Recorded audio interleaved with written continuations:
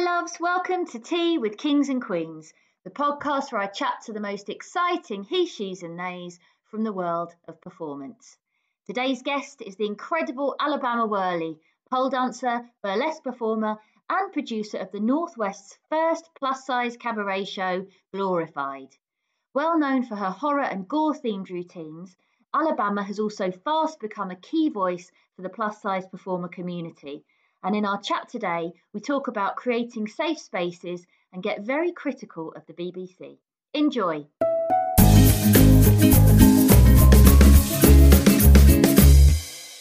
You do so much. You're known for your pole and your burlesque. How would you describe your style of performance? So I learned pole. I think I started when I was 26, 25, 26. But I'd wanted to do pole since I was 18, but I had always been too fat. You've got to be a certain size. You've got to be, certain level of skill already. And then I got a friend to join with me, and I learned from Misty, Tony Mansell, who has been a stripper for nearly 20 years. So my style is a lot of OG stripper style. And then I moved into burlesque because I got booked for a pole gig and then got a message saying that the actual venue wasn't big enough for a pole. Can you do burlesque? And because I'm so stubborn, I was like, of course I can do burlesque. Taught myself a burlesque routine in about 2 weeks with a lot of YouTube and a lot of Instagram stalking because I refused to turn down a gig. That's And then I brilliant. ended up, I think I prefer burlesque now to pole. But at first I was like, oh, I haven't got this big metal stick to rely on if I've got in my routine. Mm. So it kind of went from there. And then obviously the horror elements came into it from working with Liverpool Horror Club and being their resident performer before I worked for them. So obviously it was, this is the theme, this event. Can you make a routine to this theme? And I was like, yeah, it's fine. But I've always been into horror, so it was easier. And I've always been into the weirder side of everything. Yeah. So I was never going to just come out in sparkly pink costumes and all the bump and grind. It was always going to be a bit weird and a bit out there. What was your first performance like then? If you put it together in 2 weeks, what did you do? It's really impressive. It was for they have an event in Liverpool called Light Night. I don't know if they Mm. still do it. It's part of the council. Yeah. And Design for Life tattoo shop were part of it, and they had an evening. It was after dark, and there wasn't really any kind of it needs to be this. It can just be whatever you want. So I was like, you know what? If I'm gonna do burlesque the first time, I'll just pour a load of blood over myself.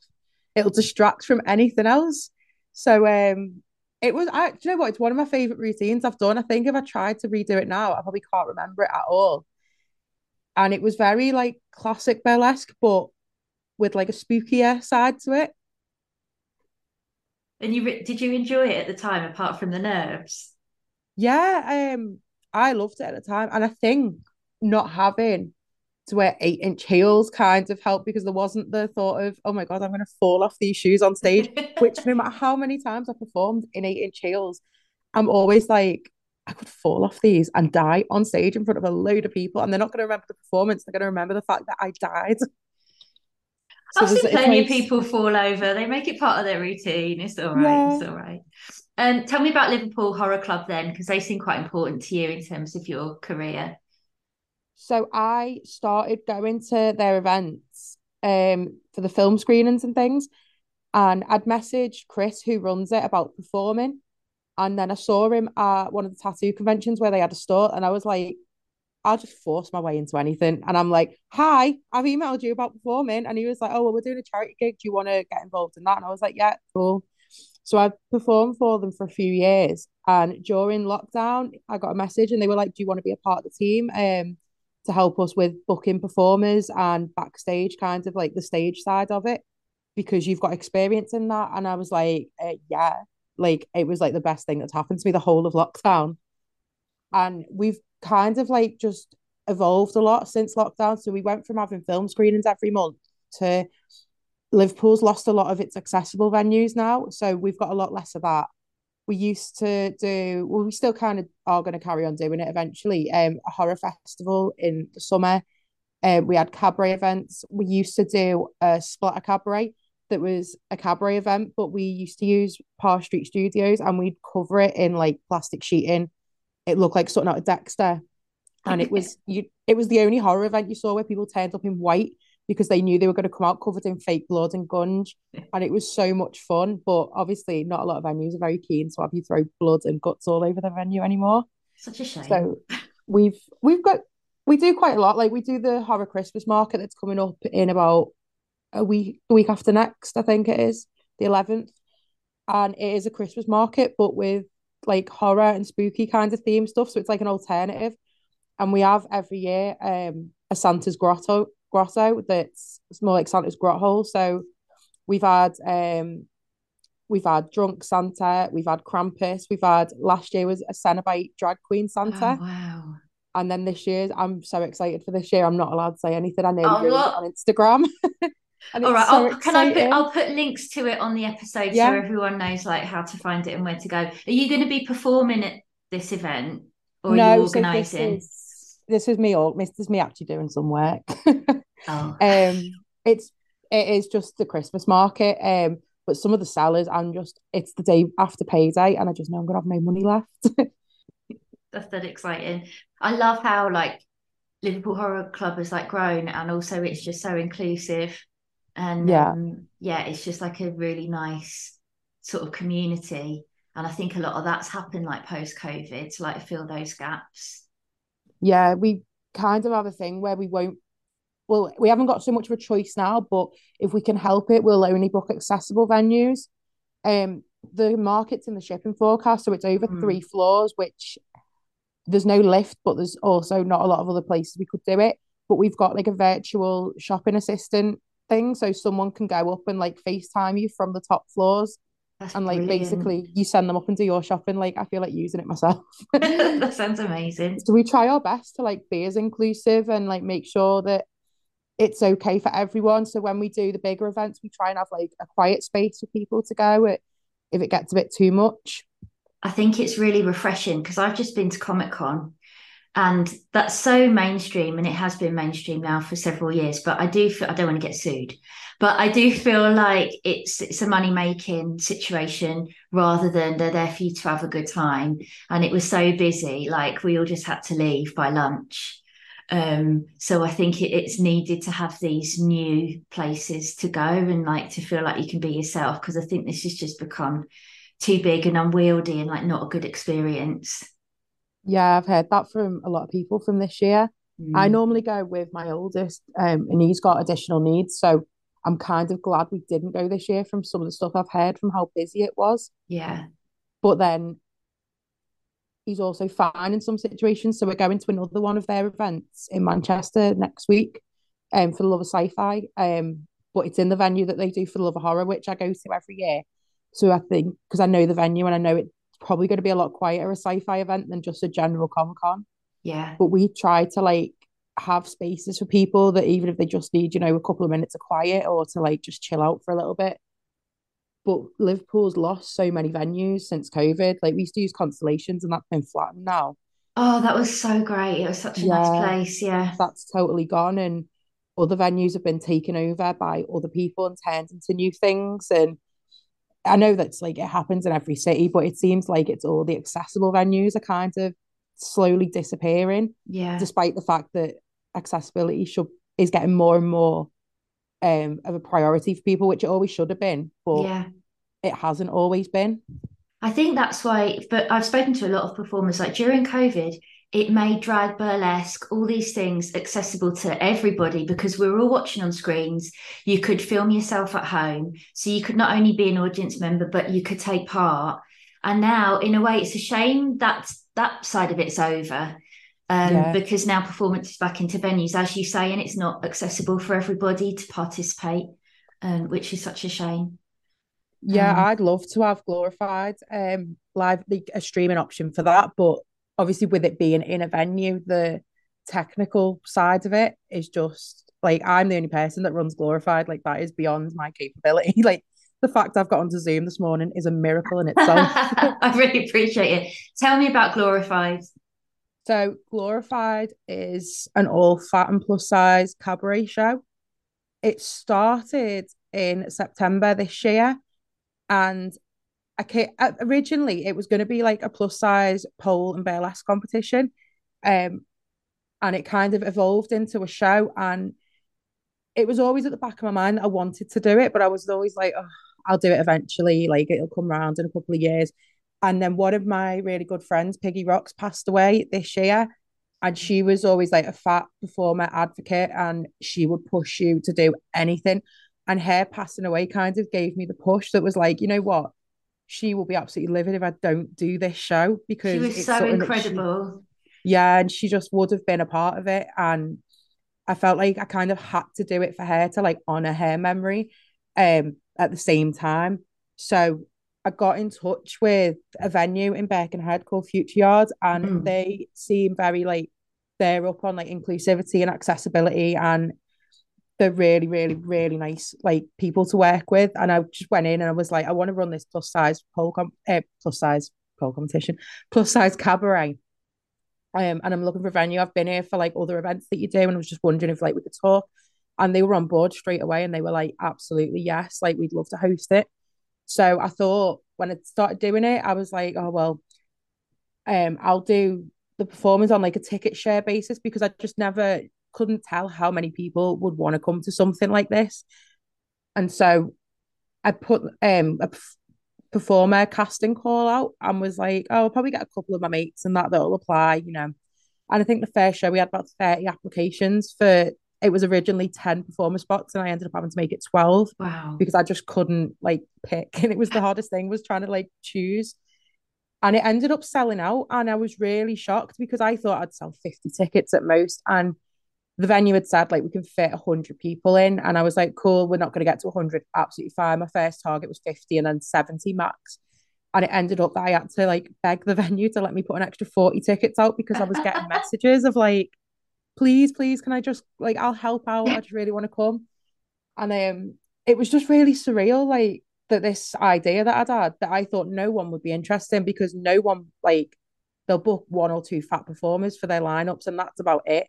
So I thought, you know what, there's no one wants this. But then the fact it sold out, it just proved that it was needed and people Yeah. wanted the representation of fat performers. And like I had people messaging me and they were like, I've never thought about doing burlesque or pole or dance or anything before I came to Glorified.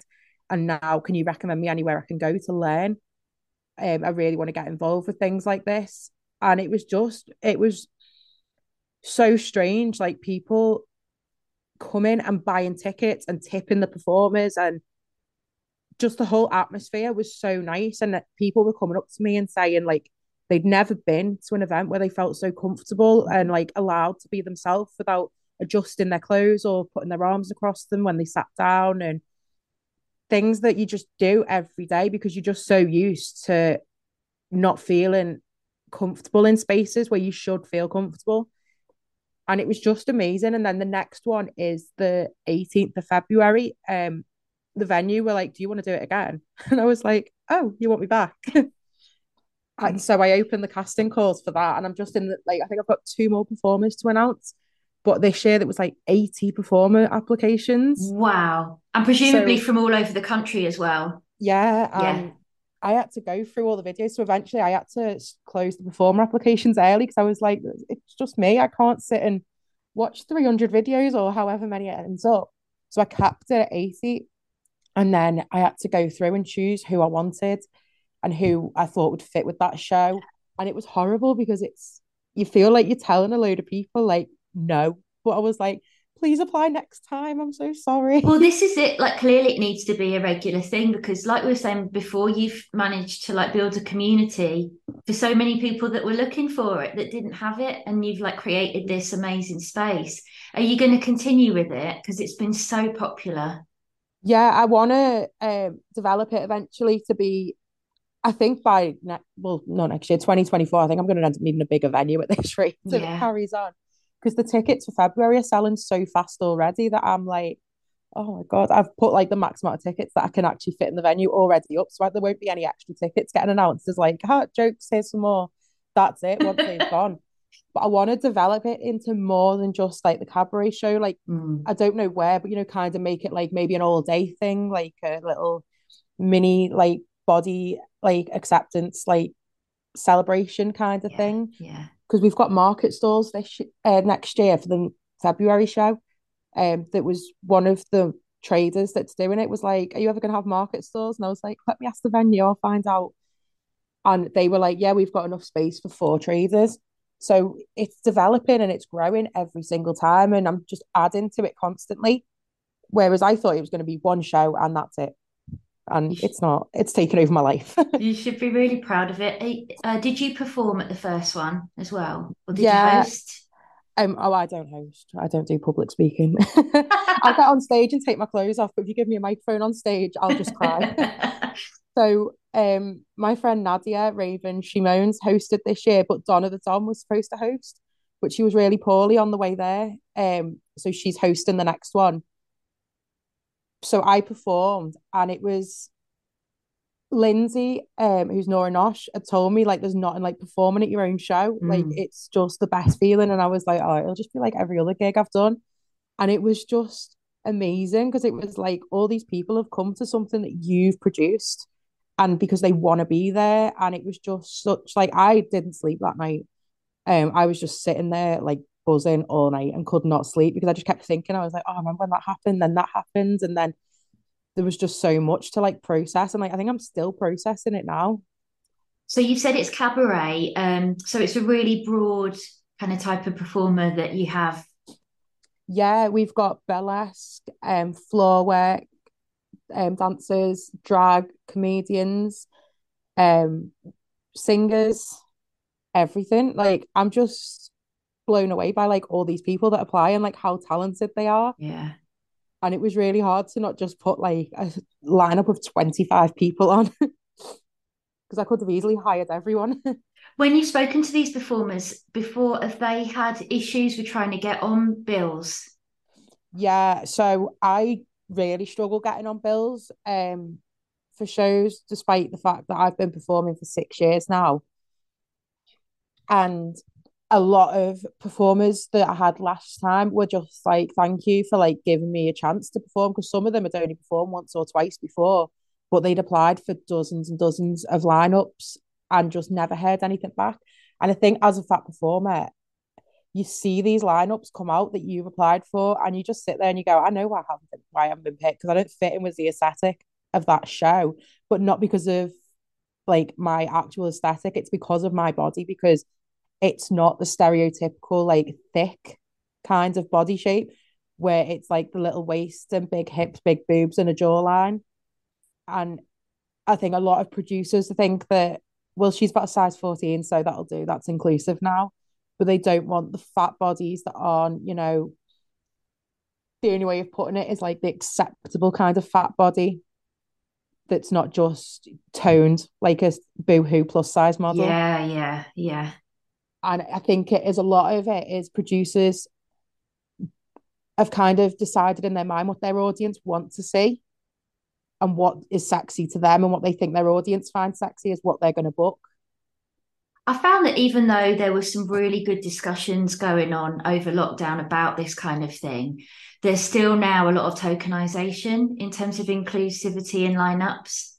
Yeah, it's kind of like, oh, we'll just take one from each box, that'll do. And then the rest is Yeah, white, straight sized, able bodied yeah. performers that, and I find a lot as well that when they have plus size performers, it's the same plus size performers every time.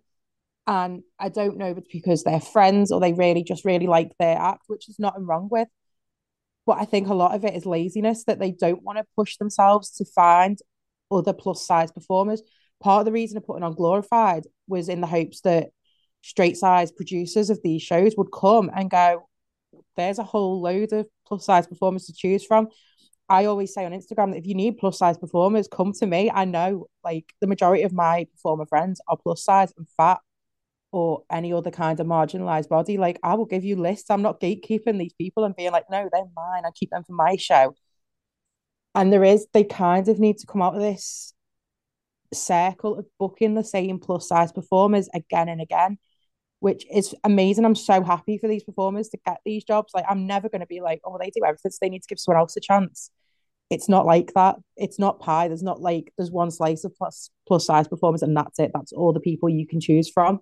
There are so many, and there's a lot of kind of like talk around, well, they've only ever done 2 shows, and it's like, yeah, but because no one's booking them to do more shows, and they want show reels, but if you're not getting booked, how are you Yeah. going to make a show reel without spending a ton of money to get a videographer? Before you put Glorified together, how did you deal with all of that? How did you do a show reel, and did you manage to do it yourself? I mostly performed for Liverpool Horror Club and was really Mm. lucky to get in with them and have a lot of stuff from there. And then I used to have to use like competition routines from pole dancing. And to be honest, it got to the point where I stopped applying for people's shows because I was like, I am wasting my own time here. Like, I am not, I'm applying with everything that I've got. They, they've seen me perform at like other events and stuff. Like, I'm wasting my time. And the lineups had come out with full of straight size people. And it's Yeah. like, you kind of get to know people's lineups of what they're going to book without trying. And I had like show reels, I had videos, I had all kinds of things to send. But I just thought, you know what, I'm going to put my own show on because I can't be bothered dealing with it anymore. So whether you wanted to or not, you've become a spokesperson for the plus size community. How do you feel about it? I feel like I don't know what I'm talking about most of the time. I just talk a lot. A lot of noise comes out, and if it makes sense, that's like a bonus. But I went through like years and years of like hating myself and eating disorders from like Slimming World and Weight Watchers, and came to a realization like years and years ago that I hate my body more when I'm trying to make it smaller. And I felt less confident when I was trying to lose weight than I ever did when I was like, I actually think I'm quite fit. Why am I trying to like change this? And it's kind of bad because when I have to remind myself that not everyone's like at that stage where they're not comfortable with their body. Whereas I'm kind of like, if someone shouts something at me or says something or makes a comment online, I'm like, what are they talking about? Like, I look boss. Like, Yeah. I really like how I look. But there's always the assumption that because you're fat, that you must hate your body. And there's no way you're comfortable with yourself if, you're not a size like 6, 8, 10, whatever. Um, but I don't mind like talking about being plus size and being fat. Like, oh, I understand that there are people that aren't comfortable with being called fat and using that word. There are people that are fine with it. And I can't speak on behalf of everyone, but another fat voice like out in the world is always a good thing. It's never a bad thing. Mm. You've been so open on Instagram about like just some of the abuse you get, I don't know, going to the shops or something. Oh yeah.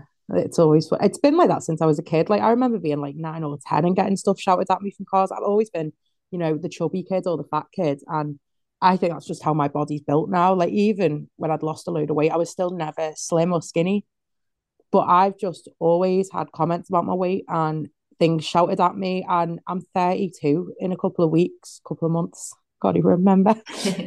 And it never finishes. Like a few months ago, or last month, I was waiting for my friend to pick me up, and there was loads of crowds outside our house because there was a football match going on at the end of the road.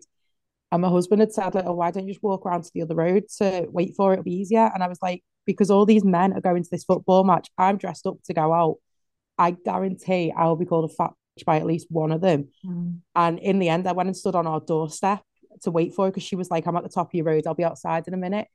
And there's a fella and he's going, Aya, love, Aya, Aya. And I didn't even know he was talking to me, to be honest. I was on my phone looking where this car was. And he went, oh, you fat God, as he walked off. And I was like, you were trying to get me attention 3 seconds ago. So Yeah, what's yeah. changed in them 3 seconds? But it kind of doesn't affect me anymore because I just, as much as I shouldn't, I expect it. Mm. And I kind of reason with it that it's their problem, not mine. Like if they're so bitter and unhappy that they feel like they're going to get validation by abusing someone for their size, then that's a lot of issues that they've got to work through, not me. As I've got older, I've got a lot more aggressive towards those men, I've got to say, which is a confidence thing. I think it's positive. But you've written a brilliant article in Polyester Zine, which I'd recommend anyone to go and read. I'll link to that in the bottom of the episode. And then we were talking before I started recording actually about some years ago you did something for the BBC. It was like a short, what's the title of it? Fat, Glam, and Don't Give a Damn. Yeah. I wondered if we could just talk about that a little bit. How did it Yeah. come about and what was the experience like? Because it was about you just talking about your experiences doing pole and being a plus size performer.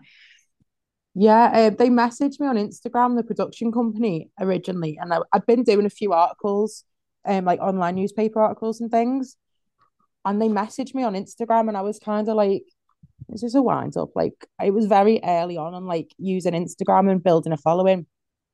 Say a following, like I've got thousands, thousands, thousands. I haven't. And I was like, the way they kind of sold it to me, I was like, yeah, that sounds good. Like, I know it's going to come, there's going to be a little bit of comeback in like YouTube comments and things like that, but I'm not really bothered. Like, it's never bothered me as someone who grew up in like Tumblr and Greatest Journal era. I'm all right with trolls. I've kind of grown used to them over the years. So I did it, um, and it was kind of like they'd already decided in their head what the narrative was for it. And I kind of was like, well, I'm getting that paycheck at the end of it, so do what you want. But it was very staged, and I would advise anyone who watches it not to take it very seriously. Um, there was a lot more going on than well, no, there wasn't that there was a lot more going on. I think they wanted a lot more to go on than actually happened, if that makes sense. Yeah, so there's a scene where you're saying a woman staring at you on the train, but you said actually that wasn't the case. Yeah, there was It was totally fine. there was an old woman sat on the train and they'd had me walk up and down this train. It was a very quiet train in the middle of the afternoon on like a Friday afternoon, 1 o'clock. And they'd had me walk up and down this train about 8 times with like a secret camera to see what looks or comments I got off people. And like bear in mind at the time I was probably a size 16 to 18. So I was a very small fat. I wasn't like I was a lot smaller than I am now. And they had me walk up and down this train and then the next day or 2 days later, I had to watch all the footage back and like kind of commentate on it. And they were like, "Oh, can you make a comment about that woman looking at you?" And I was like, "She wasn't. She was looking at me. She made me walk up and down the train 8 times, like an absolute weirdo." And she's probably thinking, "What is she doing? Is she okay?" And they were like, "Yeah, but we need more." And I was like, "So because I haven't faced enough abuse on camera, like it was very like the questions were very directed to what they wanted me to answer." And I think on the video at one point where I'm sat in the hotel, you can tell how annoyed I'm getting with them, but I'm trying to smile through it. And it was there was a part in it where I was performing at Filthy Friday and the bodysuit I had on open, like popped open, like I had underwear underneath and everything. And I found it really strange that that was the part they kept in. But then when I read the YouTube comments, I was like, oh, that's why they've left it in because it's generated a lot of like traffic on their comment section. It was such a shame. I thought it was like a real opportunity for them to do something positive. It's very short. It's only about 10 minutes, isn't it? And Yeah. there wasn't much showing your performance, which is a shame. I think it could have gone much more into that side of things, really. Yeah. But There was a lot of interviews with people that weren't included as well. Like the fact that Beanie the Jet, who runs Filthy Fridays, like my best friend, and it was the first time we'd actually met in person as well, and we did an interview together. And it was like they kind of weren't interested in the community side of it. mm, And it was they knew what they wanted out of it. Like the way it was edited, they knew exactly what they wanted. They were trying to give me catchphrases to say, and I was just like, no.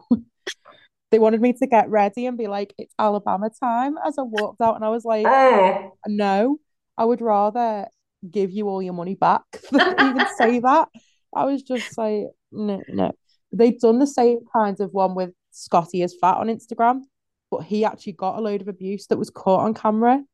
Um, so I think they were a lot more impressed with his than mine. let's draw a line under the BBC for now, shall we? Yeah. Tell me about Alabama Whirly. Where did the name come from and where did the character come from? So it was originally my username on Tumblr, and Nice. it's from a film called True Romance, but Mm. I'd already spelt it the way I spell it before realizing years later I'd spelt the surname wrong because it's actually Worley, and I was like, oh well, too late. And I only picked it for performing because I never thought I'd ever do much performing other than like a couple of pole competitions because I was always like I wasn't shy, but the idea of being on stage, I was like, oh no, that's not me. And I kind of like didn't want my normal name, my birth name for like pole competitions and things like that, just for like, in the future. Mm. So I was like, I would just use my Tumblr username. We'll go with that. And now it's been too long. I can't change it. I'm I stuck with think it's it. great. I think it's fantastic. I mean, it could Um, have been a better state that it was used for, but well, sorry. And it means a lot of people assume I'm in America, so they kind of like I never thought don't of try and that. find out where I live. I They're never like, thought "Where in of Alabama are you from?" And I'm like, "Oh, I don't know." that. When you were starting your poll and looking at burlesque and stuff, who do you look to as influences, or do you take your influences from elsewhere? So if I'm putting an act together, um, it tends to come from like certain kinds of music and like so I really like Twin Temple that are like satanic Oh, doo wop, which sounds really strange, but they're amazing. I've got a tattoo of them and everything. I love them. And that kind of like really glamorous, but like really kind of like horror, satanic kind of imagery. But then with performers, like I love Beanie the Jet. Um, when I went to see Dita Von Teese in London a few years ago, Dirty Martini was one of yes. the support acts, and I thought she was better than Dita Von Teese. I was Yeah. just like, oh my God. Like Dita was amazing, obviously, but like Dirty Martini was just there was so much personality and it was her. It wasn't just another fat performer. Like people like to, assume she had like there was so much about her that I was like, I want to be her when I grow up. And there's so many like fat pole dancers. Like one of my other friends, Donna the Dom, is a drag queen and she's unreal. Like she's just everything she does has got a message through it. Whereas I haven't got the brain power to have like, a really obvious message and like kind of like political statement come through. I'm like, I just want to look really cute and take my clothes off on stage and pour some blood on myself. But I just love people that can kind of like put a message across in their act as well. I spend most of it just trying to remember my choreography. When anyone gets any blood out, I'm always really excited. I love it. Anything that's going to get chucked on the audience is always a massive bonus that you can go home covered in something, even if it's glitter, whatever, Yeah, it's I love fine. it. Where are you aiming to go next with your performing? Have you got, obviously, you've got big plans for Glorified to kind of like expand that community and do more there. Yeah, I want Glorified to just obviously like it's like my baby, it's like my third child. I want it to just grow and grow and just become bigger. I've had a few people that have messaged like, "Oh, would you ever take it on tour?" And I was like, "Why do people want me to take this on tour? This is so strange. It's just a little show in Birkenhead." And I kind of like hopefully eventually want to kind of like put it on in different places because I know Filthy Friday do London and Manchester, and Beanie who runs it is from Manchester, so it's doable. I've got a lot of people that have done this kind of thing, and that I can fall back and be like, "Help! What am I doing? I don't know how this works." And I want it to move on, but I'd also like for myself perform in other spaces and get booked to perform at other spaces. But I've kind of got to work through the whole like kind of like, well, I'm not applying because you're not going to hire me anyway, which is something that's my issue that I've got to work through. But I think that comes from years and years of not being booked by people, Mm. but also kind of like I do apply for stuff. I'm not just sitting here like hire me, but I'm going to do no work to get it. Um, I want to come into other people's spaces and perform, but I also only want to perform in inclusive spaces that aren't booking me as the fat token performer. Yeah, yeah. What advice would you give to someone who's starting out as a performer who's at that point, who's trying to get booked, but they're just not getting on the bill? Do you know what my it's not the best advice because I know not everyone can do it, but put on your own show. Just Yeah, make the space for yourself. That was yeah. what I did with Glorified. I made my own space, and even if it's only like a showcase at like the studio or few people that like a really small one in a function room of a social club, just putting on a show like a smaller one. It's obviously it's not easy, and not everyone's got the financial like kind of backing to do that kind of thing. But even entering competitions, it's videos of the routine. It doesn't matter that it's a competitive environment. It's still you're on stage and you're performing, and you've just kind of got to find these spaces. And I hate to, I don't like telling people to work for free But look out for charity shows where you don't get as many of the bigger names and more popular people because they won't do it for nothing, but they're more open to, giving people like a chance because they're not risking their money. Which, and it sounds awful. Like, I've hired people for Glorified. I've never performed before because I just know how shit it can be to try and get on when they're like, "Where's your professional show reel?" And you're like, "I don't have one of them." Well, where can everyone find you? Instagram is Alabama Whirly and then an underscore because someone stole my username. Um, I had it and then it kept logging me out the account, and then the only way to fix it was to change the username, and then someone else has got it now. There's Glorified Cabaret on Instagram. The tickets are in the bio for the next show, and it's selling out really, really quick. So people think I'm like fronting them when I'm like, it's selling out fast. And I'm like, no, it actually is. Like, I've got ADHD. I've got no, like, I can't lie to save my life. I can't sit and tell people, like, oh, yeah, it's selling out fast when I've sold 3 tickets in 3 months. It's selling fast. And that is most of the places. Liverpool Horror Club is just Liverpool_horror_club on Instagram as well. Um, and I think all the social media links are kind of like linked on those Instagram profiles. Brilliant. I'll put the links to everything on the episode details. It's been brilliant talking to you. Thank you so much. I can't wait to come to Glorified in February. I've snaffled a few of those precious tickets, so it'll be great to see you in person. My emails pop up every time one sells, so I have to like turn it off now because it's constantly going. And I'm like, 4 o'clock in the morning, why am I checking tickets? That's awesome. Thanks so much. Yeah, thank you.